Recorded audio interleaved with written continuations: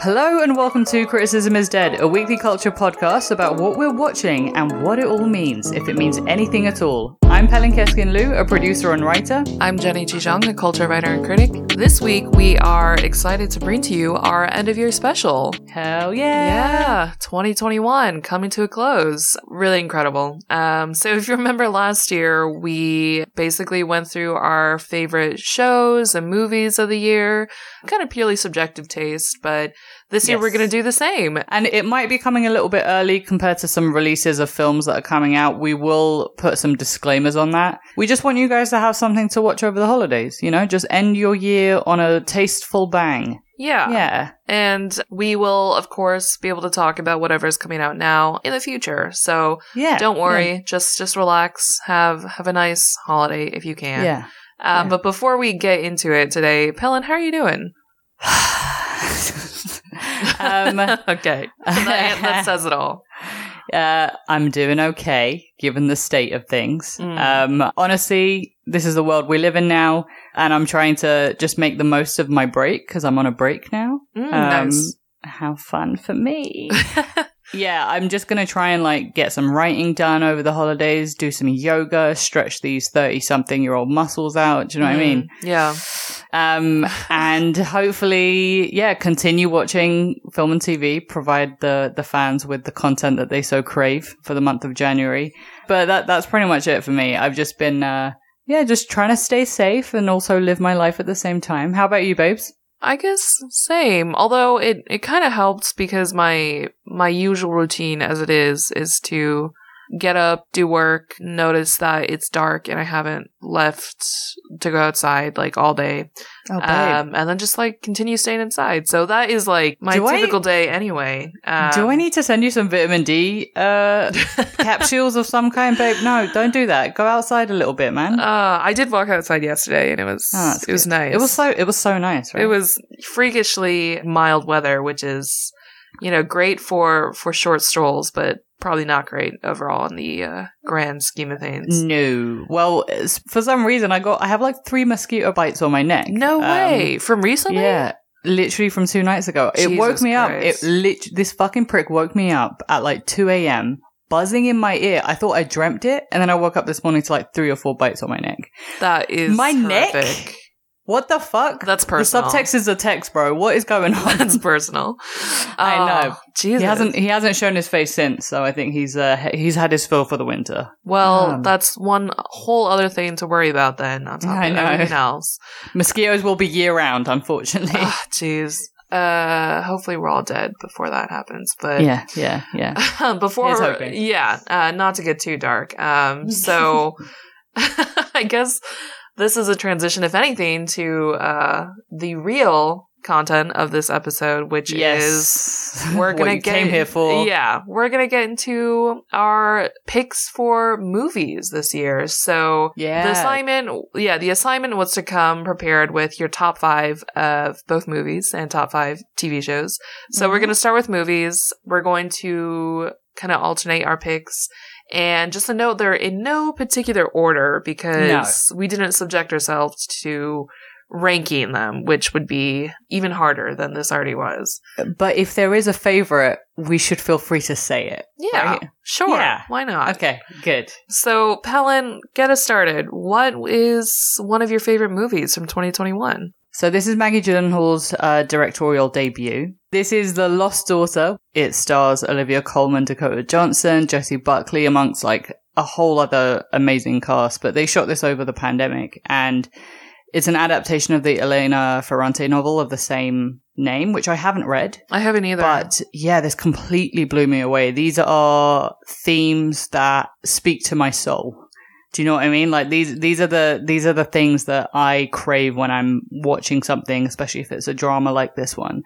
And I suspect we'll probably talk about this in a little bit more detail next year, once we come back from our break. But yeah, this is, I would actually go so far as saying this is probably my favorite. Wow. Okay. Yeah. I'm excited to watch it. Yeah. And again, this is a subjective take for me. So yeah, these are all subjective. This podcast is subjective. This is, all critics are subjective. Yeah, there's no such thing as objectivity. So no. We're transparent about that. Exactly. So this is my first pick for 2021. Nice. Yeah. My disclosure for movies is that I feel like I didn't really watch that many this year. So I had kind of a smaller pool to pick from. Our longtime listeners, you'll know that both Pelin and I are slightly more TV people anyway. So just going to put that note out there to explain maybe some of my picks towards the end. But yeah, the first one on my list is The Green Knight, which Hell yeah. we talked about in an earlier episode. Oh, yeah. So of course, this is the, I'll say interpretation adaptation of the Arthurian legend. And I don't know. It at the time when I first watched it, it left me a little bit bewildered, but also like half a year later, obviously, since I'm talking right now, I still just can't get those images or the feeling, the atmosphere of just like sheer wonder and perplexity at the mysteries of the world. Like I just can't get those out of my head even now. Yeah. So I think it left an impression and it's one I will remember for sure. Yeah, good pick. All right, we're speeding through these. Yeah, this is going to be sort of a quick by our definition, but a little bit of a rapid fire speed throughout this whole thing. Yeah. So next up on both of our lists, this is the first of one of our overlaps, is Dune. Dune is... well, I mean, I said Lost Daughter. I think Lost Daughter is emotionally my favorite film, but in terms of my favorite movie with a capital M of the year, it's got to be Dune, man. Dune is obviously the Denis Villeneuve film based on the Frank Herbert novels. This covers the first half of the first book, and obviously it's been doing so well in the box office that they're, just like they were planning, going to go ahead with doing the second half of that first book. I've seen this film 3 times now, so it's definitely something that made me feel like cinema was back, you know, in terms of like emotionally what it did for me after going on 2 years almost of pandemic fuckery. And the themes surrounding the book I loved, and I think it was the best adaptation of something as complicated of both book and the themes and everything around it. It's a very, very true adaptation. Just the height of cinema, dude. Like everything was just firing on all cylinders, and I came away with it feeling like, yeah, I can't wait for this franchise to be born and for me to be an absolute loser fan of it. Yeah. What about you? What do you love about it? You know, I have to agree. Like, it really ticked off so many boxes that it was just excelling at all around. It's like a great all-rounder, and it did feel like a proper movie when I saw it. Although, of course, I saw it at home streaming on HBO Max instead of in the theater where I probably should have seen it. But yeah, I mean, the performances, you know, the story, the pacing, the direction, and especially, I think the cinematography and just like the stunning like visuals and vistas from this, it really cemented it in my mind as one of my favorite of the year. So I really have to agree with you. Amazing. And what's next for you, Pelin? So I had a bit of trouble picking the spot for this one, but I ended up like even up until this morning, I was like, I don't know if I should pick this one or the other one. But I ended up going for Tragedy of Macbeth, which is Joel Cohen's adaptation of the famous Shakespeare play, of course. This is with Denzel. Yeah. Yeah, okay. Dude. Denzel Washington, Frances McDormand, a whole great body of supporting cast as well. But those two are amazing in this. The reason why I picked it, this isn't for everyone. And I think if you are a Shakespeare fan, I think it's such a delight. This does not stray from the text, so it might not be for everybody. I still would love for everybody to watch this because it is an incredible showcase of how you adapt a play for movies and still make it feel like a play. So the production design is actually one of the best production designs I've seen of the year. Costume design as well. Acting. Just Denzel is amazing in this. And after I watched it, I was like, oh, every famous director should do their own adaptation of a Shakespeare play as like homework. So you can kind of see the different interpretations of it. That would be fun. Yeah. You know, just like 1 year of Shakespeare. Let's fucking go, bro. Yeah, let's get that trending. Come on. Yeah, like speaking of IP franchise, are you fucking kidding me? Like the first to ever do it, the Shakespeare stuff? Yeah. But this was honestly, like I watched it in IMAX as well. It blew me away. It's just so good. And it should be coming out on Apple TV. Yeah, in 2022. On Apple TV. Yeah, next year. So we might circle back, we might not, we'll see. But yeah, that's that for me.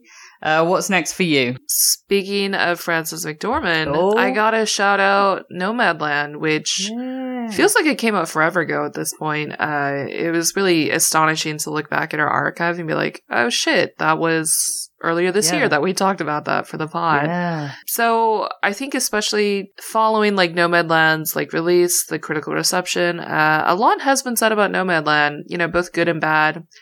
And I think there is like merit to a lot of the discussion that surrounds it. But at the end of the day, I still think that this is a good, well-made, very sort of like ponderous and lonely and bittersweet film, which is that kind of strikes all the notes that I like to see in my movies generally. No, definitely. So same. I don't know, this meandering tale of like a person on the road, like I think it'll remain in one of my top picks for at least a few years to come. Yeah, it's one of the best films to come out about class in this country, like in America, and what that entails and what capitalism and like what that really does to people. This is one of the best films, and I think in terms of the best looking, in terms of the best directed, this is also up there. So next up for me is Come On, Come On, which is the Mike Mills movie that came out in, I guess, the later part of this year. I think he's one of those directors that strikes a balance between like really thoughtful, melancholy themes, but also the running undercurrent of like joy and happiness that runs through them. And I think Beginners and 20th Century Women were about his parents, and this director became a parent himself. And I think Come On, Come On is about parenthood and what it is to, raise a kid.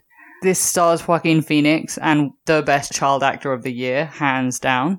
And I just came away with it extremely teary-eyed. I did a lot of crying in this movie. And it also made me feel less ambivalent about the prospect of raising children myself, which is something that I'm very ambivalent about. But it is an honest depiction of what that might look like. And it's just very heartwarming. It's a very, very heartwarming film. And it's another film that's on my list that's shot in black and white, including Tragedy of Macbeth. So I don't know what that says about me, but yeah, this was a beautiful film, man. But what's next for you, Jen? So next on my list is The White Tiger, which is another film that's from way back earlier this year.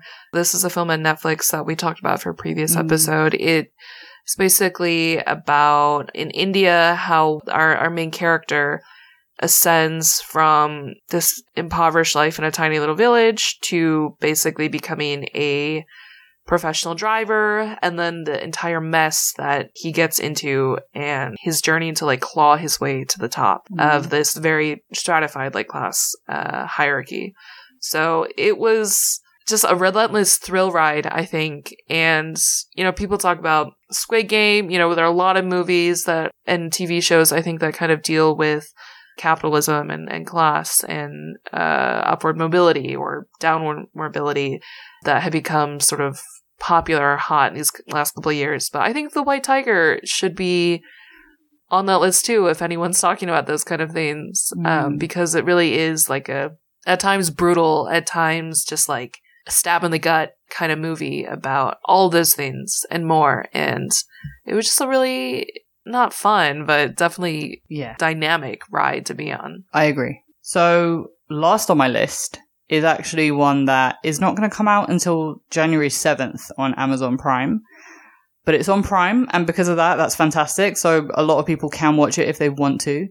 My last pick is A Hero, which is Asghar Farhadi's latest film. Asghar Farhadi is one of Iran's best recent directors. And if you've seen his film, A Separation, he's done a couple films since A Separation, but this is actually up there for me in terms of his best films that I've seen. A Hero is fantastic. So it kind of follows the life of this guy called Raheem. He's in prison, and then he gets given a 2-day leave, and he's in prison because of a debt.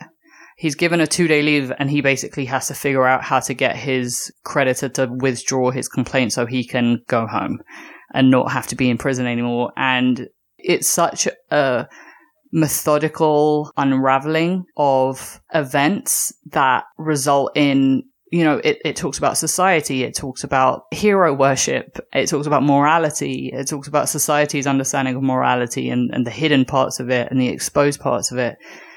it's just masterful. Like, Farhadi's at the top of his fucking game. So I really want people to watch this film. There's no real violence in this. I mean, there is, but it isn't a violent movie. But the themes that it just kind of like slowly peels back like an onion, it's completely torturous. And you really feel like whatever message it's trying to send to you, it gives it to you in a way that doesn't feel obvious, but it slips under your skin and it kind of stays there. So I highly, highly recommend this for people to watch January 7th. And that's my top 5.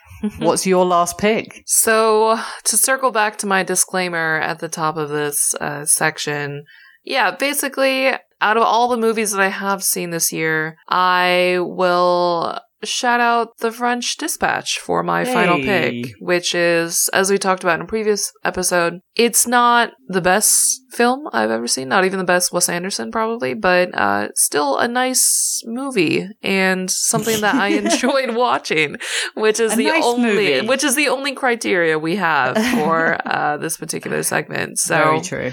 I don't know. It's charming. It's quaint. It's a magazine literary love weaved into the fabric of its being. It's a nice little Wes Anderson pick. It's a good little time. Yeah. So that's it for me. We do have some honorable mentions, namely Pellin's, but we will save those for our Substack. We will. So if you want to check out what those honorable mentions are, please check out criticismisdead.substack.com after you listen to this.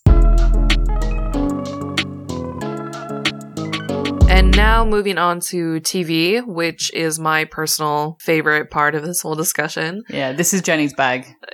I watch a lot of TV, but number one, I'll say, and I know we're not ranking this, but I'm going to give it number one in my heart is The Underground Railroad, which we talked about previously on an episode. This is the Barry Jenkins adaptation of the novel on Amazon. And this is just like, as I said before, when we talked about it for the show, it's just an incredible feat of cinema and storytelling. It's incredibly brutally honest. It's illuminating. It's terrifying. It's moving. It's profound. It's surreal. It is everything. And I think this will go down as one of the all-time greats. All I can say is that I hope that it will have a long tail of appreciation and more and more people will sort of like acknowledge and give due respect and honor and applause for that legacy. And I don't know, this is like, it's truly just like earth shattering in a way. Yeah, it's on its own little planet, honestly. This is also one of my picks. I agree with everything that you're saying. I think in the recent times of film directors going into TV, I think this is like a perfect example of how it's done and why it's so valuable for that crossover. I mean, many directors have been doing TV, but I think this is up there with Little Drummer Girl, which was another limited series based on a book. With Park Chan-wook as the director for the episodes. And those two, I think, just demonstrate exactly how such a thoughtful and meditative director can bring such a value. It's perfect. It's perfect. And I think the TV world should be honored by its existence. So yeah, I agree with you. Yeah. Yeah. Just hoping it gets more shine. Yeah. Although, I mean, the people who know, they know. So exactly. And now moving on to my next pick, which I think Pillin and I also have this in common. Yeah. It was probably pretty obvious to anyone who knows us. Succession, season 3. Yes. HBO, obviously. We did a special Succession episode recently with Judy Berman from Time, but we were not able to cover the final couple of episodes or the finale in particular, just because of the timing. So just like gonna use this opportunity to say that was one of the finest, most exciting season finales in recent TV history in my mind. I've never felt so giddy as I did at like some moments when things were unfolding, when revelations were occurring in that season finale. That is just like what I hope all sorts of works of TV or cinema or art can do to someone. Like just really move you and animate you and fill you with bizarre kind of energy. I don't know. That was just like, well, the last time I felt that was the end of season 2. So no, I completely agree. I think this is my favorite TV show of the year. And as long as Jesse Armstrong is making TV and doing 4 seasons, I'm probably going to pick his shit as my favorite of any given year. Yeah, talk about, the initial slow burn into the slow ramping up of events, of character, rumination, and then it finally paying off in the last 2 episodes. It's good when you're like, I cannot wait to rewatch this and savor it in a different way, like the entire season. Like I'm excited in a month's time, 2 months' time, in that lull between the seasons, that I can just rewatch these seasons all over again and just see everything from different perspectives. Yeah, because they plan so much. Like these writers and Jesse Armstrong, they're meticulous about setting things up that, viewers on a first time view, we completely miss often. And unless you're the kind of person who spends all day on Reddit picking apart these details looking for Easter eggs. Well, but, the skill of it is that anything and nothing could be a sign. And it's like that game that they are playing as writers of like showing a bit of ankle and then putting down the dress and showing a bit of ankle and putting down the dress. And then by the end of the season, they've just ripped off the whole fucking dress and the tits are out. And everyone's like, oh my God, how could I have not seen this? That is a fantastic analogy. Thanks, babes. You know me. I love to show and throw in a bit of tits in any given conversation. But yeah, it's so much fun. I think what I said to you after that season finale was, I'm so happy that we get to live in a time where this is live and we get to react to it live.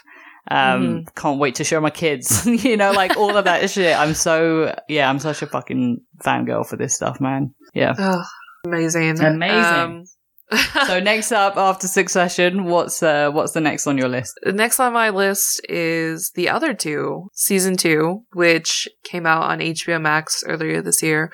So we talked about The Other Two's first season a little while ago, but I have to say, like, everything I liked about the first season, I like even more about the second season, just dialed up even more. It's just a really kind of slyly funny, sharp, like perfect contemporary critique on like everything that makes up the trappings of fame nowadays, especially online and social media and celebrity, just like what it's like to be a millennial or a young adult, I think also right now. And it's not incredibly showy about how smart or dexterous it is or how funny it is. Like it kind of creeps up on you in many ways. It does, yeah. And I've got to say, like, when you first talked about it, I was a bit lukewarm on it and I kept watching. Yeah. And as I kept watching, it is definitely a grower. It is definitely a grower. Yeah. Yeah. And I'll say the same thing about season 2. Like, you might start it, you might be like, it's going okay so far, but it just gets better. And like the way that they talk about these siblings and family and like what fame does to people, how it corrupts them or destroys them in, methodical ways. Very, very smart, but also like it does it all in a very funny, comedic way. Yeah. Like this is like a true sort of like half-hour comedy, and it's it's really good. I'm glad that I think it seems like a lot more people were sort of taking notice of The Other Two because it's latest season and like giving it some love on social media. So I'll have to put it there. And as like boring as I might be making it sound right now, no, I'm gonna tell you right now, it's full of jokes. No, it's really funny. It is so funny. I think the best kind of sitcom is also one that hides behind, like, initially you think that it's really obvious in the joke play and the comedy, and then the more you sit with it, the more it feels like, oh, these people are very smart. Like the writers are very smart. They know what they're doing, and they're hiding behind the obviousness, and it just kind of creeps up. Season 2 is definitely a perfect example of that. So just make your way through this, and you will not regret it. Like, I have not regretted it at all. I completely agree. I'm glad to hear that. All right, Pelin, what about your pick next? Yeah, so keeping on with that sitcom theme, my next pick is We Are Lady Parts, which we talked about this year. Yeah. So this is my pick of a I guess Succession doesn't really count as British because it's a British American production, but I guess this is my pick for the UK side of stuff. This is the half-hour also sitcom comedy created by Nida Manzoor. It was on Channel 4, and we can watch it over in America on Peacock. So this is basically about the creation of an all-Muslim girls punk band, and you kind of go into the different versions of how these women approach their culture, their faith, themselves, and how that all fits into it. But it's just such a refreshing show for me, man. Like, I think this can go so wrong, you know, in terms of whether it's like Middle Eastern or Muslim representation in TV. It has been very, very cringe and corny. And I think, you know, I'm just so happy that Brits are the ones that kind of like took this under their helm. And I think Nida Manzoor has just done such an excellent job. And we recently got the news that it's being renewed for season 2, which is excellent news because season 1 definitely did leave you wanting more. But yeah, the humor is super dry, super witty. It does not take itself seriously. It is not corny. Yeah, this is, it's very special to me, this one. Yeah. Good pick. Yeah, Good thanks. pick. Next up, Jen, take it away, babe. So, another one that we have discussed in the show, this is The White Lotus for me.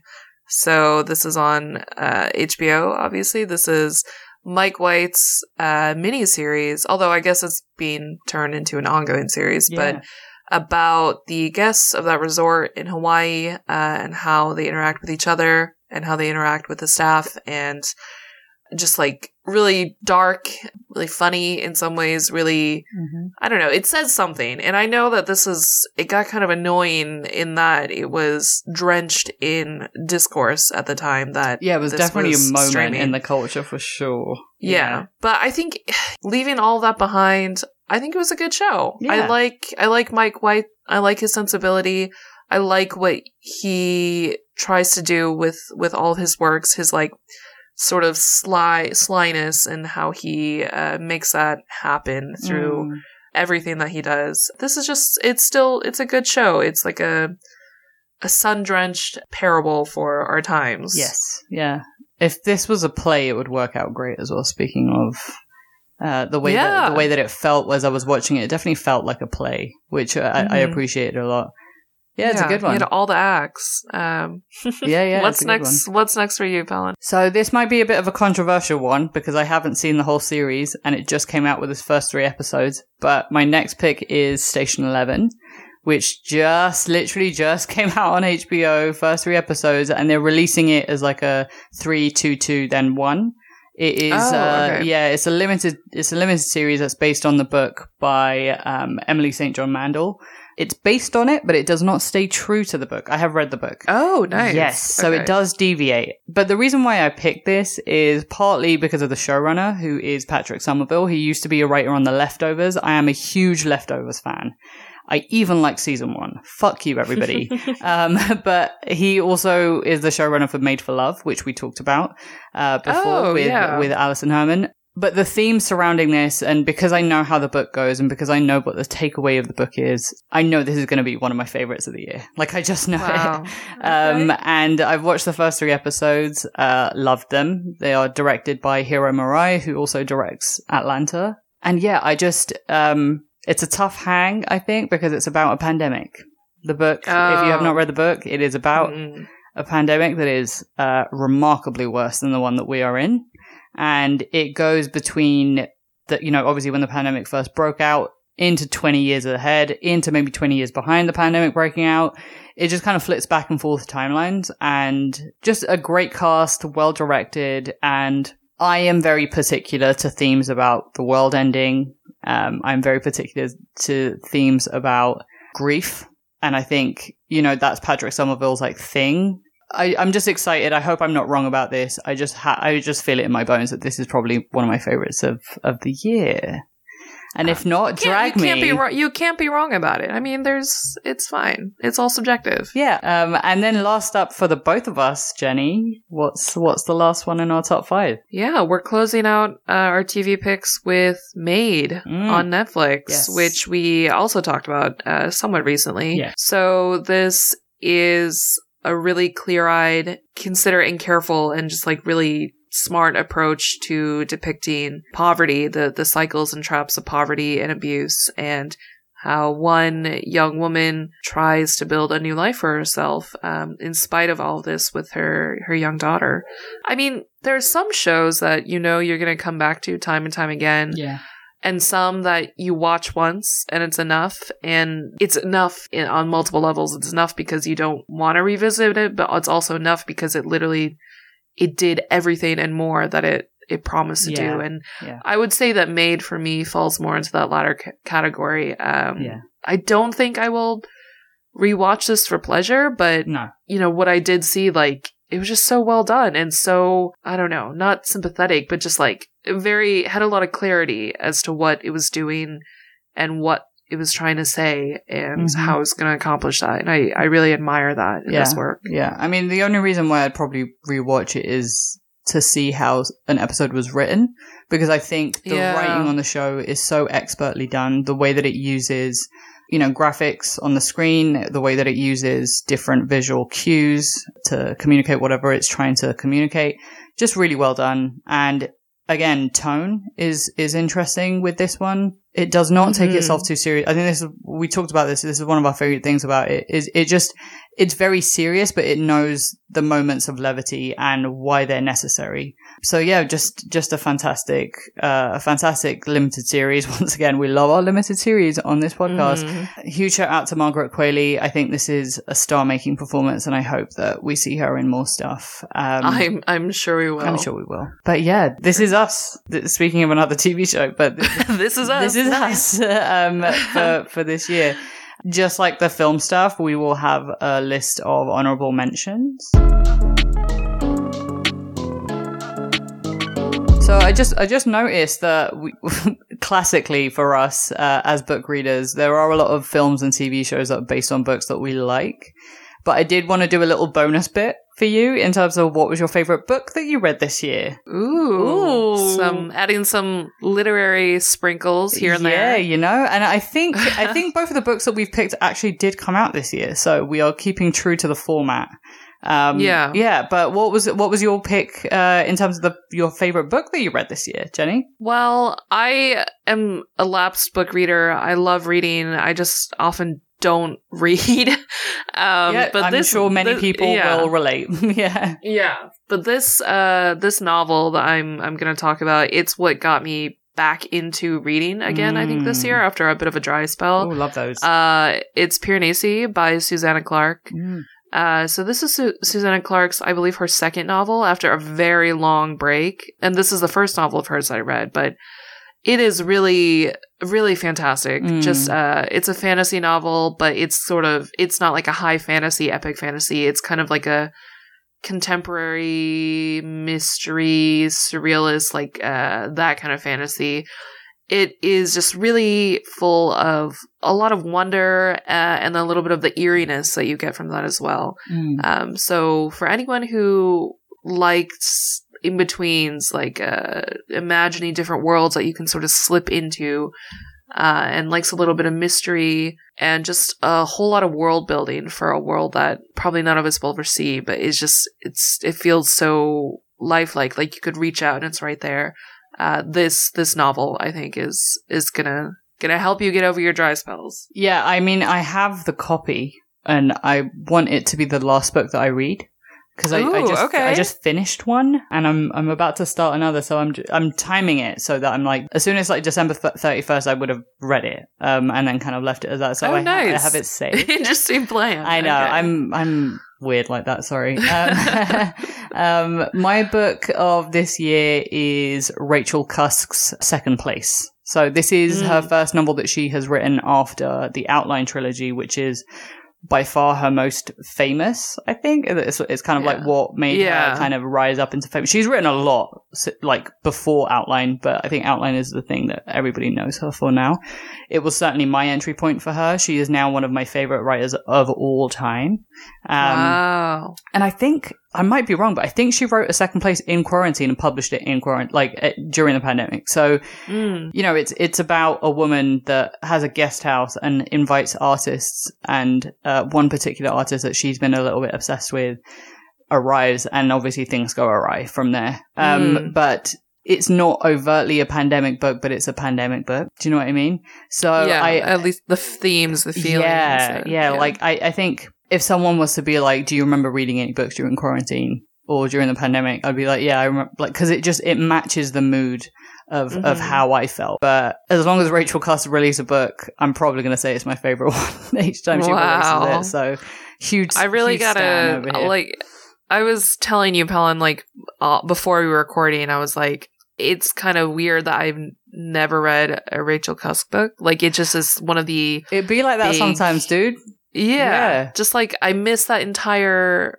everything that has to do with Rachel Cusk. All I know is people fucking love her. She is a literary star. Yeah. Everyone I know reads her and likes to talk about how much they read her. So I'm gonna check out the Outline trilogy. As you recommended. Check it out. I mean, for me this year, my huge blind spot was Kazuo Ishiguro. Okay. Huge blind spot. But then I read like 3 of his books this year, which, if we were talking about like my favorite novelists as well, I think he's also, because I think The Remains of the Day was amazing. Like, that's also one of my favorite books of all time, I think. Like, I don't know, like, I just really didn't know until I did, basically. And then I just like, because I do this thing where I read one book and then I just buy 3 of the books that they've written. And then I just do them back to back. It's kind of how I watch films as well. Like, I'll watch one from a director and then I'll watch the other films that they've made. It's fun. It's fun to go through someone's body of work. So yeah, start off with the Outline and let me know what you think. Because I think I said to you, you either like her or you don't. So I'm hoping you do. But we'll see. We'll see. Yeah. We'll see. I have a lot of books on hold, so I'll get to it eventually. Shout out to the Libby app, which you introduced me to. So yeah, if anyone is a library member anywhere, download the Libby app if you don't want to get physical books. Yes. It's truly transformed the way I read, and this sounds like an advertisement, but it's not. I just like, I don't know, spreading the gospel of hey, unless Libby app people, if anyone's listening and you want to give us money for some ads, just let us know. Like, sure, we're not opposed to that. Amazing. So I guess that is it for us. Yes. That covers movies, TV shows, books, even. Yeah, that is more or less a summary of our 2021. This is the last episode of ours of 2021. Mm-hmm. We are taking a break next week, so there will not be an episode. But as Pelin mentioned, use that time to spend time with family and friends if you can. Sleep more. Watch everything that you missed this year. Catch up on all of our picks that you haven't seen yet. Yeah. Just like, I don't know, try to take some time for brush up on your Shakespeare, read Macbeth again, just so that you're well and prepared for the film. Yeah, why not, man? Like, Shakespeare's amazing. Speaking of Shakespeare, like, Station 11 has a huge Shakespeare over theme, which is another reason why I love it. But yeah, get back into it, man. Get back into the stuff that you used to do when you were younger, which was just feed your mind, feed your mind. What a beautiful feeling. Indeed. So as our last episode of the year, we can just say, take this opportunity to sort of thank you, everyone who has been listening to us this year, and not only listening, but sending us recommendations, like engaging with us on social media, sharing us with your friends and everything. I don't know. This is like first full year, I guess, that we have been doing this. Like, we started this in fall 2020. Yep. So this is like really the first real test of a year. And we did the whole year. We did it. We've stuck around for one plus year. Yeah. Which is kind of amazing. And it has been the highlight of my weeks, just to kind of like chat to you, Jenny. And I just want to say thank you for being the best podcast co-hostess. Oh my God. And also being a fantastic friend. Thank you for your patience with my absolutely batshit texts that I send to you sometimes. Yeah, thank you for being by my side. I love you very much, and can't wait for next year as well. I'm sorry. I'm sorry. No. Thank you. Thank you as well. I honestly, like, we talked about doing this podcast a while, but I never would have like actually done it if you hadn't pushed for it. Like, you really, you made this happen. Thanks, babe. And I am also glad that we could deepen our friendship through this, and also just like share our pretty okay / good taste. We have great taste. What the fuck are you talking about? We have fantastic taste. I would argue that we have some of the best taste around, baby. Wow. Yeah. Okay, just name it. Make us like cultural tastemakers. Yeah. Like, that can be our full-time job. Yes, exactly. That's all I'm trying to do, really. Yeah. So thank you, thank us, and thank everyone who is listening to this right now. Yeah. If you haven't already fast-forwarded and ended this episode. But we will see you in the new year, 2022. While we are hanging around, we still want to hear your thoughts. We have been getting some recommendations. If you have been watching anything that you think we should check out over the break, please let us know at criticismisdead@gmail.com. You can at us or DM us. We will unfortunately still be on our phone, so we'll be seeing those. And we are on Twitter and Instagram. We're criticismisdead, all just one word. For extended show notes, including links to everything we've been talking about, including all of our honorable mentions, please subscribe to criticismisdead.substack.com. As always, thank you so much for listening. Thank you for a whole year of just listening to us babble on. Please rate and review us on Apple Podcasts and tell a friend about us. Thank you so much. And we will see you next year. I did it. I did it. Nice. See you all next year. Criticism is Dead is produced by Pelin Keskin Liu and Jenny G. Jung. Our music is by Rika. Our artwork and design are by Sarah Macias and Andrew Liu.